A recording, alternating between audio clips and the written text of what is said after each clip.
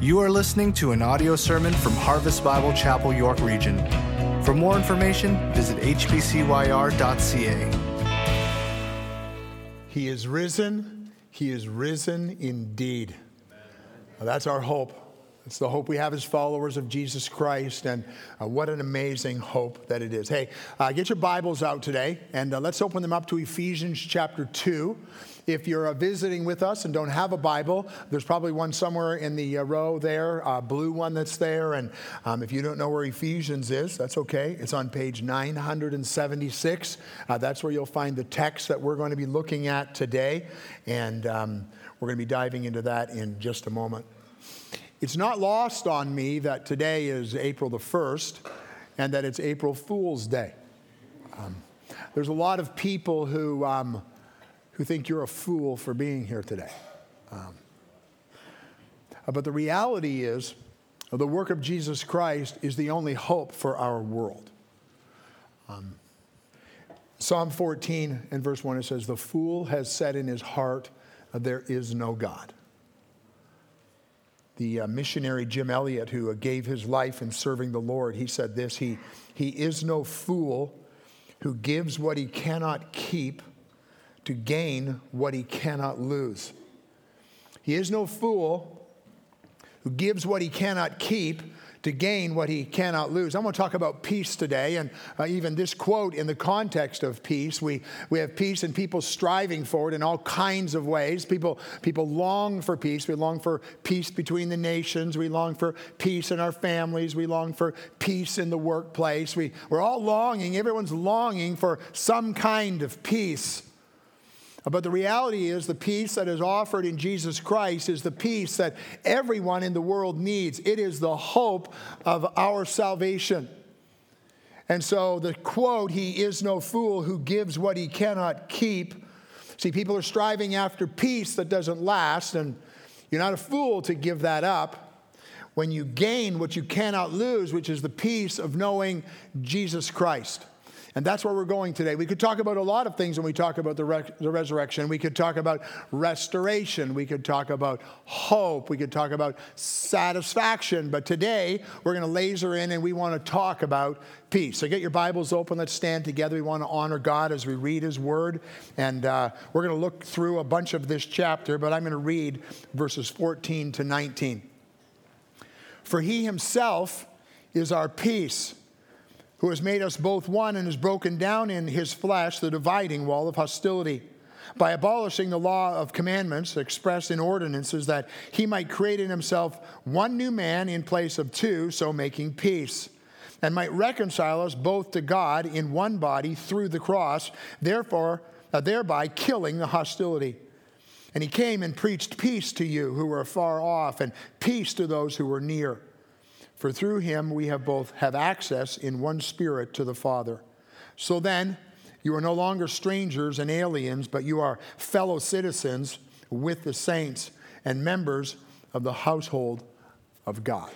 Let's pray together. Father, we thank You for Your amazing Word. We thank You for this truth. And as we launch through this chapter, an amazing section of Your Scriptures, Lord, that God, You would give us great wisdom to listen and hear, and minds, God, to comprehend and understand.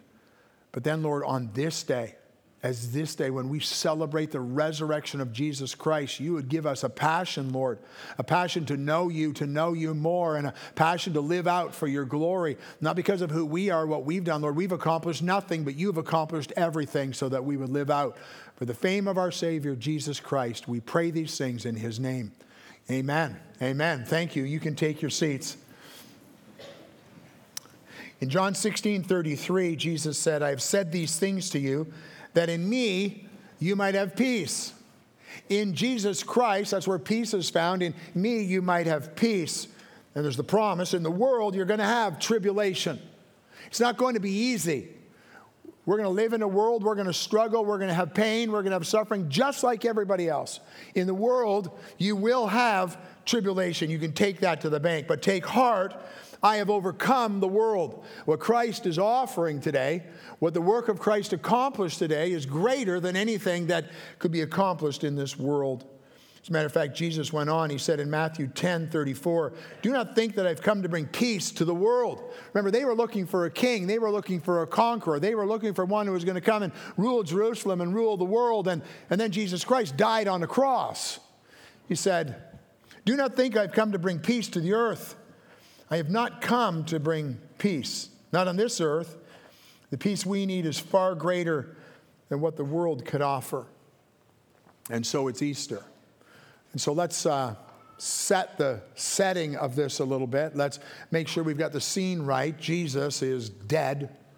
He hung on a cross on Friday, and from 9 a.m. until 3 p.m., he hung, and then he said, "It is finished," and he's dead.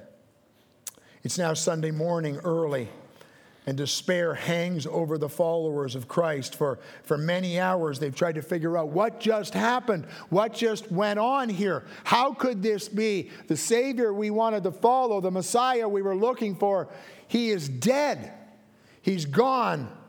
They hurriedly took him down off of the cross. Christ died at 3 and had to be off the cross and buried before the Sabbath. And so by 6 o'clock, Jesus Christ is in a tomb. This whirlwind of 72 hours is going by, and they're remembering things that he said. He said, "You destroy this temple, and in 3 days I will raise it up." And what did he mean? What was that about? What was he focusing on? But it's about to become their reality. The burial was hurried. The body wasn't prepared properly, and Jesus was buried. And ladies have prepared the spices to take to the tomb, and now they're on their way. They're not sure how they're going to get into the tomb. The tomb has been sealed, but they believe they need to go and try and do this. And the tomb had been sealed by the Romans, and it could not be opened. But when they arrived, the tomb was opened. The tomb was opened. Someone reminded me between the services, it wasn't open to let Jesus out. It was open so we could look in and we could see he was not there. The two angels speak to the ladies, and they said, "Don't you remember? Don't you remember? Don't you remember the things that Jesus taught? Don't you remember And they run back and they tell the disciples, and Peter and John have a foot race to the tomb. And when they get there, they're marveling, yet not fully understanding what has been accomplished. The sadness and despair now is going away as they're trying to understand and trying to comprehend, because their world, which was shaken just 72 hours ago, is shaken again now as they realize that Jesus Christ is alive. He appears to Mary Magdalene and Mary, the mother of James, and Salome and Joanna and other women. And Jesus appears to Simon Peter. I'm always blown away by this. I'm so thankful to God that little bit is in the Scripture. Simon Peter, that brave and courageous one. "No, Lord, they're not going to do this to you." And he lops off the ear of the high priest servant, and Christ heals it. And then that Peter, just a couple hours later, is denying Jesus. It says, "And the Lord looked at Peter after he denied him, and Peter went out and he wept bitterly." Can you imagine what those days were like for him? The disappointment that he felt in what he had done, and yet one of the first people Jesus meets with after his resurrection is Peter. What a great hope for us of restoration. What a great hope for us of forgiveness. And he meets with Peter.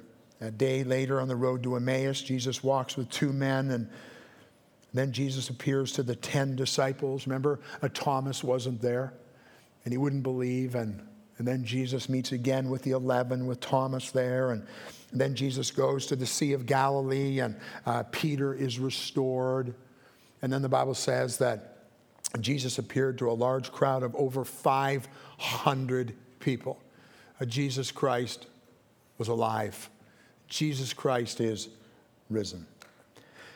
You see, the resurrection of Jesus Christ is the loud declaration that Jesus is enough.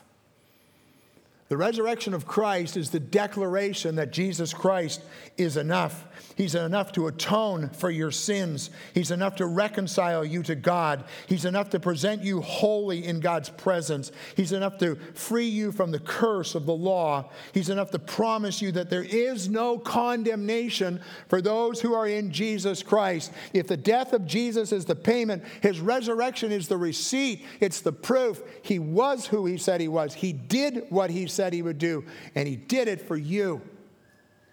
So today, as we consider the reality of the resurrection of Christ, we want to laser in on this idea of peace. As I said, there's so many other things we could laser in on, but this year, let's laser in on peace. Well, but why? But why is this peace so important? 3 things I want us to see today. Peace is required because the relationship is broken. A peace is required because the relationship is broken. Look down in your Bibles, Ephesians 2, starting at verse 1. And you were dead in the trespasses and sins in which you once walked, following the course of this world, following the prince of the power of the air, the spirit that is now at work in the sons of disobedience, among whom we all once lived in the passion of our flesh, carrying out the desires of the body and the mind, and were by nature children of wrath, like the rest of mankind. Verse 5, even when we were dead in our trespasses, he made us alive together with Christ. By grace, you have been saved. The relationship with God in our sin is broken, and we can't fix it. And this text describes what that brokenness looks like. And the first word it uses is you were dead. You were dead. You know, so many people think, well, no, I'm striving for God. I'm trying to meet God. That's how I came to Christ. I was on my journey. No, you didn't. The Bible says you're dead. Dead people aren't striving for anything. Nothing happens until Christ does a work. And you found yourself in a condition that you were dead. That's how broken it is. It's so broken, you're dead. Couple words that are used there. It says, you were dead in your trespasses and sins. That word trespasses means you crossed a line. You crossed a line. You know, sometimes I'm at home and I'll say something that's just a little goofy, and Sue will go, yeah, you crossed the line. Right? You already know what that means, right? Like, this is not going to go good for me anymore. Right? You crossed the line. Well, so it means you were dead in your trespasses. You crossed the line. And in your sins, the word means you missed the mark. You missed the mark. Every one of us, I'm no better than anyone else in the room. Not only did we cross the line, but we missed the mark. And the Bible says, as a result, you are dead. You are dead. That's the first word that's used to describe us. Here's another word that's used to describe us in verse 2, in which you once walked, following the course of the world, following the prince of the power of the air, the spirit that is now at work in the sons of disobedience. And we're pictured as people who are disobedient. We miss the mark in that we're dead. We miss the mark in that we are disobedient. We're disobedient in our sin. You notice you don't have to teach your kids to be disobedient. They just somehow figure that out all on their own. We're disobedient because we want what we want more than even what's right for us. And we're disobedient because we're following after the pattern that Satan has for us. We'd rather listen to him and his plan than what God has for us. It said you are dead. It says you are disobedient. In verse 3, we're called children of wrath, among whom we all once lived in the passions of our flesh, carrying out the desires of the body and the mind, and were by nature children of wrath, like the rest of mankind. Paul's saying, you people in Ephesus who have now trusted Christ, you were children of wrath. You rightly deserved God's wrath poured out on you. Every single person in this room, dead, disobedient, and deserves the wrath of God poured out on you. Do you get it? You're broken. You're broken. And we need peace because we're so broken and we're so spiritually dead. Called children of wrath. Look down to verse 12. Remember that you were at that time separated from Christ, alienated from the commonwealth of Israel, and strangers to the covenant of promise, having no hope and without God in the world. He gives a whole list of things that describe how broken we are, that we were separated, and we were alienated, we were strangers, and we have no hope. And then he goes, if you haven't got it yet, get this, you're without God. You're without God. Jesus Christ came. He suffered a price for you. He died for you. Why? Because you are without God. This gap between God and man is so broad, nothing can be done to fix it in ourselves. You're without God. You get it? We need peace because we're broken. In verse 19, we're called aliens. Not the outer space kind of aliens, more the American citizen kind of aliens. You don't belong here. Now, you're not part of this. So then you are no longer strangers and aliens. And then there's the great news, but you are fellow citizens with saints. So he describes us as being broken people. In other parts in the Bible, we're called blind or a slave to sin or a lover of darkness or sick or lost or a foreigner or under the power of darkness. Jesus Christ came. Jesus Christ rose again. Jesus Christ intercedes on our behalf before God. Why? Because we were broken. That's the first thing. Here's the second thing, though. Peace is available because the solution was provided. Peace is available because the solution was provided. Look at verse 4. But God. Now stop there for a second. But God. I love but gods in the Scripture. I'm messed up. I'm separated from God. I can't fix this. I don't even want this. But God. I've sinned. But God. I've messed up. But God. Our lives are filled with a huge but God all of the time. I didn't want a relationship. But God. But God. But God, being rich in mercy, because of his great love with which he loved us. Wow, there's an amazing statement. I get it, how you love people who maybe hurt you, but you love them. A spouse, a friend, a family member. But that's not how we're described.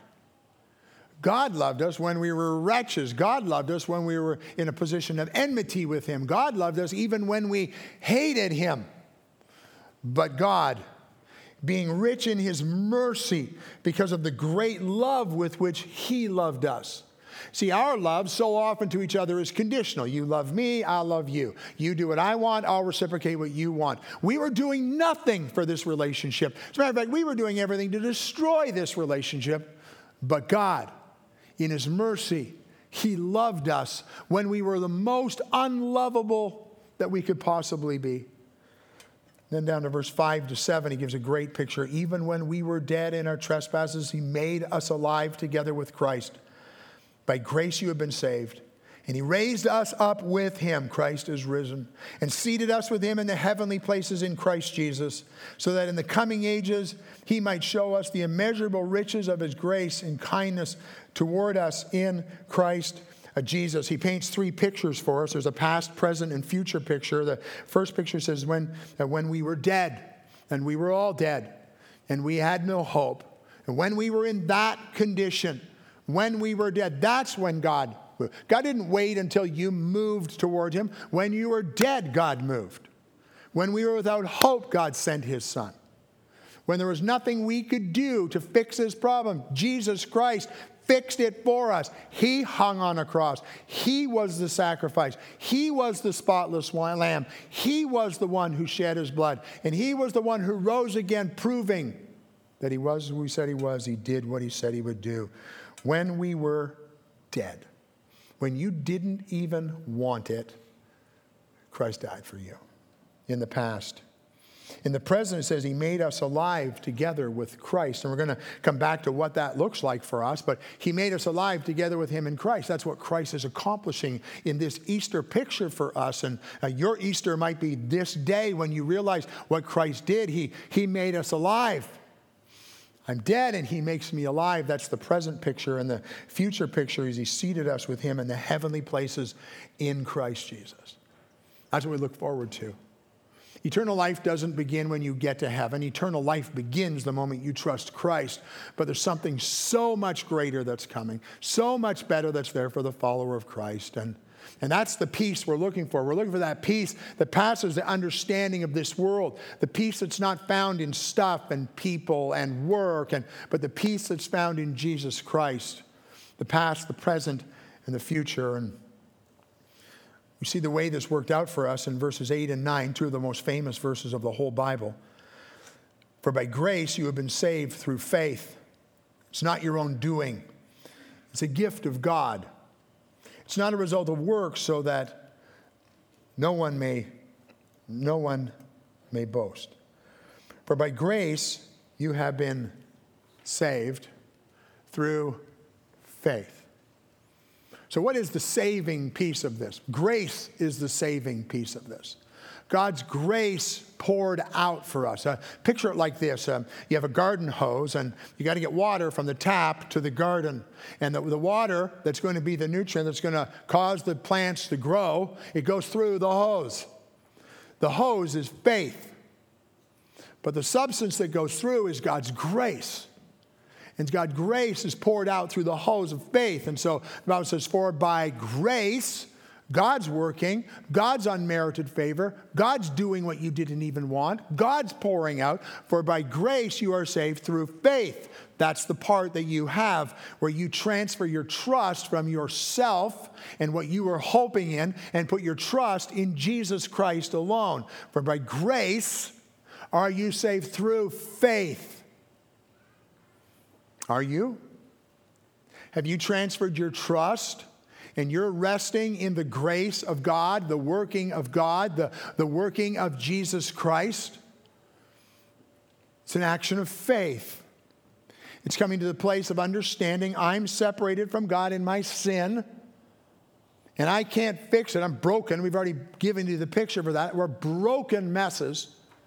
But by faith, we transfer our trust. I'm not putting my trust in myself anymore. I'm putting my trust in Jesus Christ. It's not, well, it's 20% me and 80% God.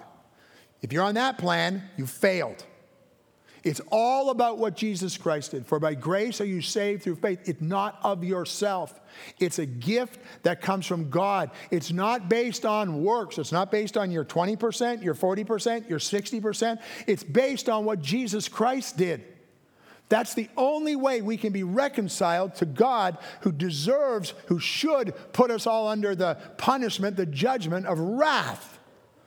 But because of Jesus Christ, who paid the price, we receive Christ by faith. And maybe you've been taught, no, you got to have good works. Not to get saved, you don't. The good work to get you saved was done by Christ. Yes. That's the good work. Believe on the Lord Jesus Christ and be saved, the Bible says. It's more like this. It's more like when I get to heaven. You've heard me say this before if you come to our church. When you get to heaven and God says, why should I let you into my heaven? There's no verse in the Bible that says it's going to happen quite like that. But at some point, there's a judgment that's going to happen, right? And the answer to the question is, well, I understand Jesus did some stuff. And, I was in it too. I worked hard. I tried to be a good person. I lived well. Not too many people hated me. Way more people liked me. Wrong answer. The answer to the question of why would I ever let you into my heaven is because of Him. 100% because of Him. Because of what He did. Because of what He suffered. What we remembered on Good Friday, Christ hanging on a cross. His blood being shed. What? To pay for my sin. Without the shedding of blood, there's no remission of sin. And the Lord Jesus Christ, He shed His blood so you could have eternal life. And the answer is not me. I'm with Him. It's all what Jesus Christ did. It's all because of His grace. For by grace are you saved. All I did was believe the work. All I did was believe everything that Jesus did for me. For by grace are you saved through faith. It's not of yourselves, it's a gift. It's an amazing gift. It's not based on my works. Verse 13 says, but now in Christ Jesus, you who once were afar off have been brought near by the blood of Christ. In this text, Paul is also helping them to understand the Jews and the Gentiles and how there was a plan for the Jews and the Gentiles. All that's all part of this text as well. It's just not the focus of today, and how God is bringing us together, because there's only one way to the Father. It doesn't matter if you're a Jew or you're a Gentile. There's one way to the Father. It's through Jesus Christ the Lord. And he says in that verse, he says, but now in Christ Jesus. And so the question is, are you in Christ Jesus?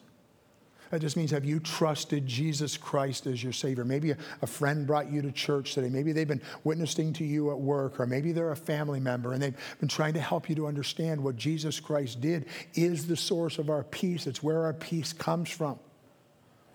In the world, you'll have tribulation. Jesus said, I've overcome the world. And what Christ has done, he overcame for us. And it's a transferring of your trust from, I thought it was about me. I thought I was striving to get to God. I thought I was good enough to, I'm not good enough. I can't do it. You might be sitting there going, well, who do you think you are? I'm just like you. I come to Christ the same way you come to. There are two kinds of people in the world. There are sinners who don't know Christ, and there are sinners who've been saved by Christ. But we're all equal. We're all sinners. Christ is saying, this work I did for you. Trust in me, and you can be saved. Mark 8:36 says, what does it profit a man to gain the whole world and forfeit his soul? Sounds a little bit like Jim Elliot's statement. He is no fool who gives what he cannot keep, all the things that this world offers. Can't keep those, to gain what he cannot lose. Peace is required because the relationship is broken. Peace is available because the solution was provided, and provided in Jesus Christ. And here's the third thing. Peace is accomplished. Peace is accomplished because the work is done. The work is done. I don't find peace in myself. I don't find peace in what I can accomplish. It's not in my attributes. It's not true peace. I might be happy for a day, but it's not true peace. You know, Paul loved this word. In the Bible, when he writes, he used it over 43 times. He uses the word 8 times in this book. And he describes Jesus Christ. He says, he is our peace. He is our peace. Maybe you're sitting there going, oh, Pastor, that's okay for you. Like, you get to sit around the church all week long and read your Bible and hang out with really cool people. And he didn't say he's my peace. He said he's our peace. The peace that God offers for everyone. It's not for the clergy. It's for all of us. Christ is our peace. And what he accomplished, he solved the gap. He filled the void. That's where our peace comes from. My peace is not in my home. My peace is not in my family. My peace is not in, those are temporal things and they're going away. My peace is in Jesus Christ. He is our peace. And when you get your eyes fixed on Jesus Christ, you experience his peace. And what this world offers and all the things they're not so important anymore. Because I'm going to get my eyes centered on Jesus Christ. He is our peace. The Bible goes on to say he makes peace. He establishes it. He makes peace because he's the one who broke down the barriers. He's the one who met the need. He's the one who was the satisfaction of the wrath of God. Christ has done this by breaking down the barriers, by reconciling us to God and to giving us hope. In Romans 5:1 and verse 10, it says, therefore, since we've been justified by faith, that means since we've been made right with God, the justification is a legal term. We've been made right with God. The slate has been made clean since we've been justified. How? By faith, what happens? We have peace. We have peace with God. A relationship with Christ solves the enmity between us and God, and we have peace with God. And the verse says how? Through our Lord Jesus Christ. Through what he did. For if while we were enemies, we were reconciled to God by the death of his Son, much more now that we are reconciled, shall we be saved by his life. He makes peace. Christ preached about this. He said in John 16:33, I've said these things to you that in me you may have peace. In the world you'll have tribulation, but take heart, I've overcome the world. John 14:27, peace I leave with you, my peace I give to you. Not as the world gives do I give to you. Let not your hearts be troubled, neither let them be afraid.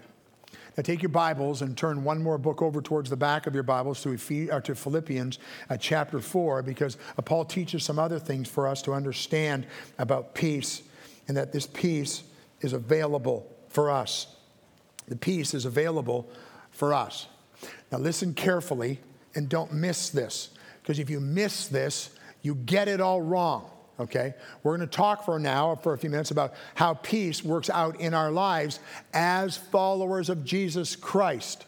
I don't want you to think, well, okay, he's going to give me a list. If I just do these things, I'll be okay. No, you won't.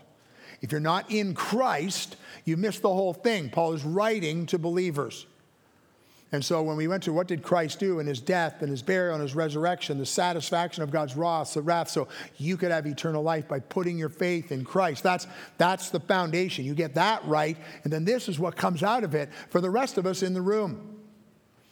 There's some things that he says in Philippians chapter 4, verses 8 and 9. Finally, brothers, whatever is true, whatever is honorable, whatever is just, whatever is pure, whatever is lovely, whatever is commendable, if there's any excellence, if there's anything worthy of praise, think about these things.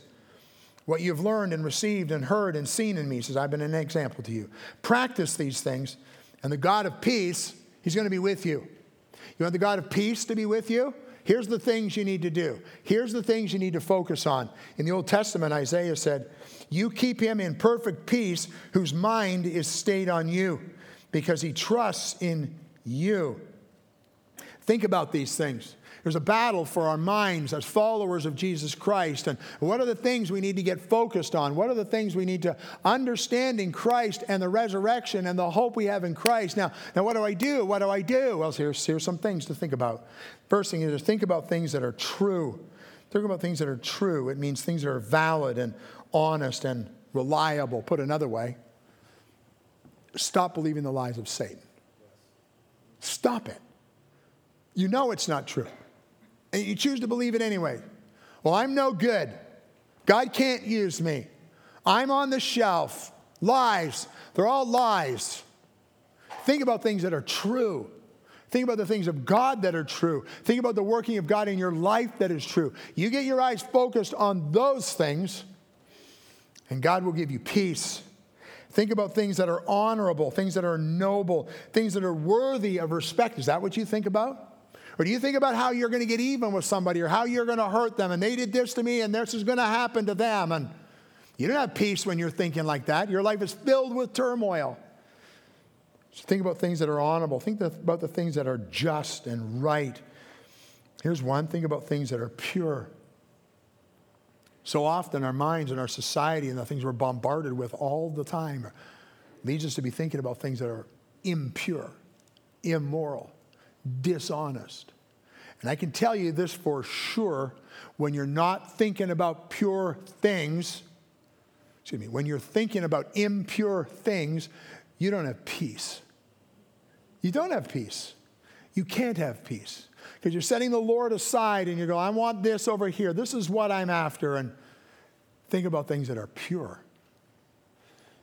He goes on, he says, think about things that are lovely. It means that things that are agreeable or pleasing. Think about things that are commendable, things that are admirable, or things that are worth it. It's worth your time to be thinking about this. He says, think about things that are excellent, things that measure up to the highest standard. Think about things that are praiseworthy.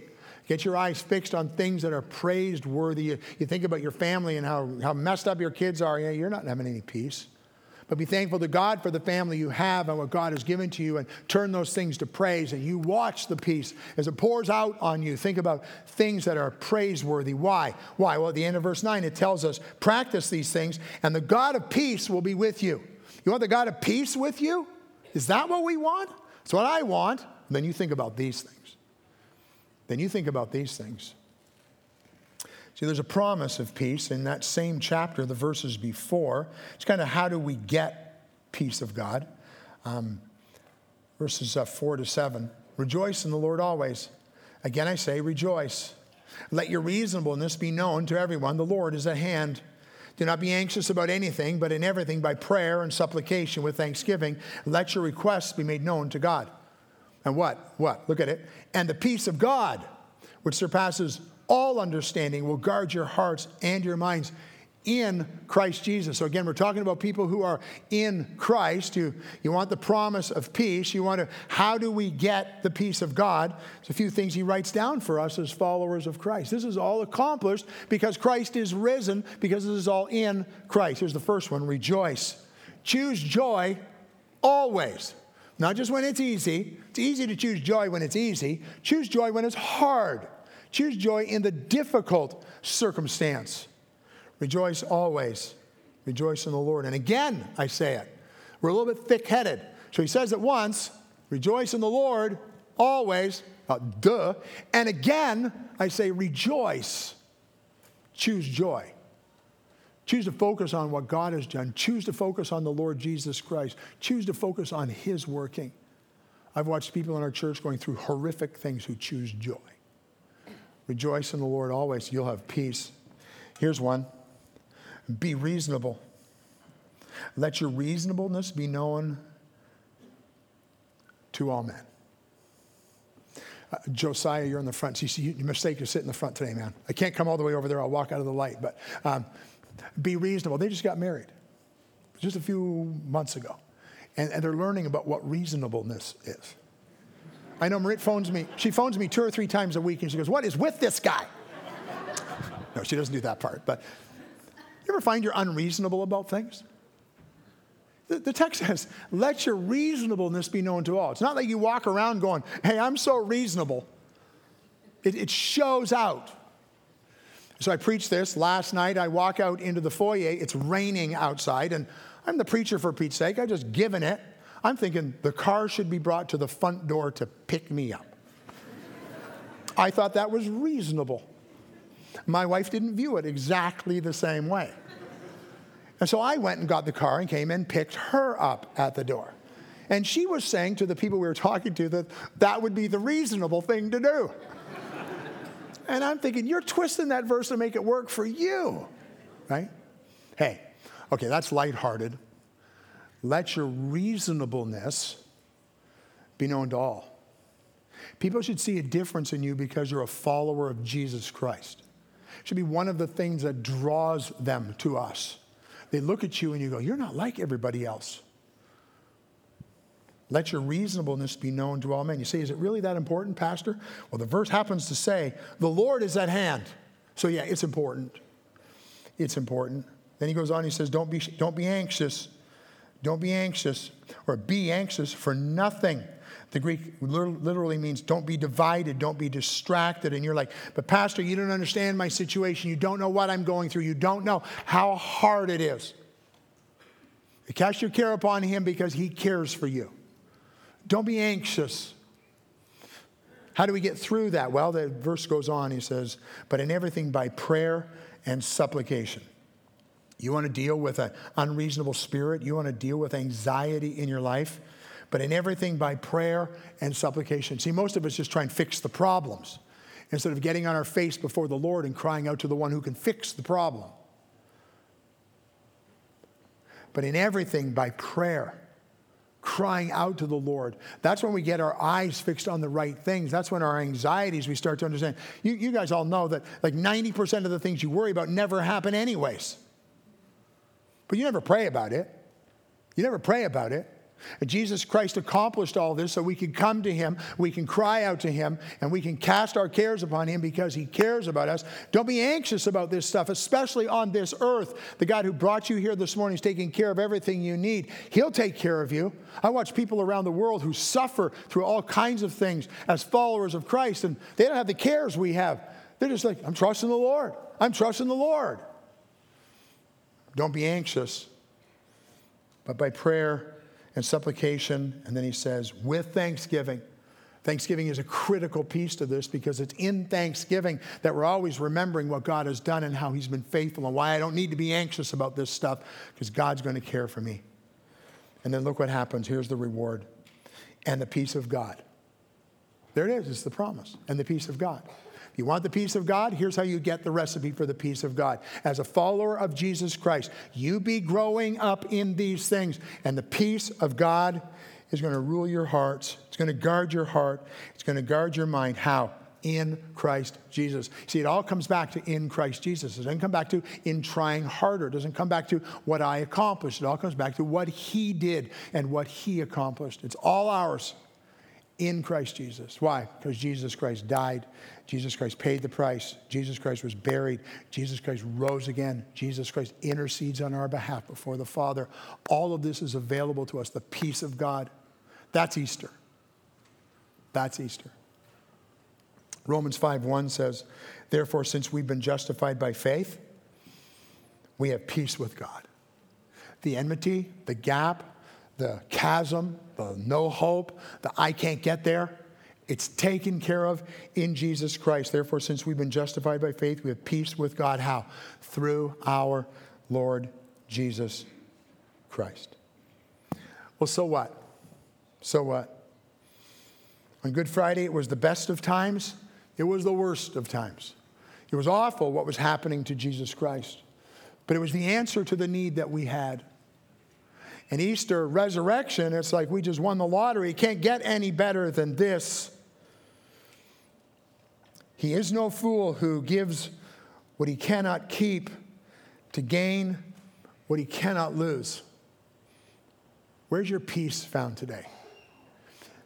If you're not a follower of Christ, true peace is found in a relationship with him by putting your trust in Jesus Christ alone for your salvation. Not in the things of this world. They're temporal and they all go away.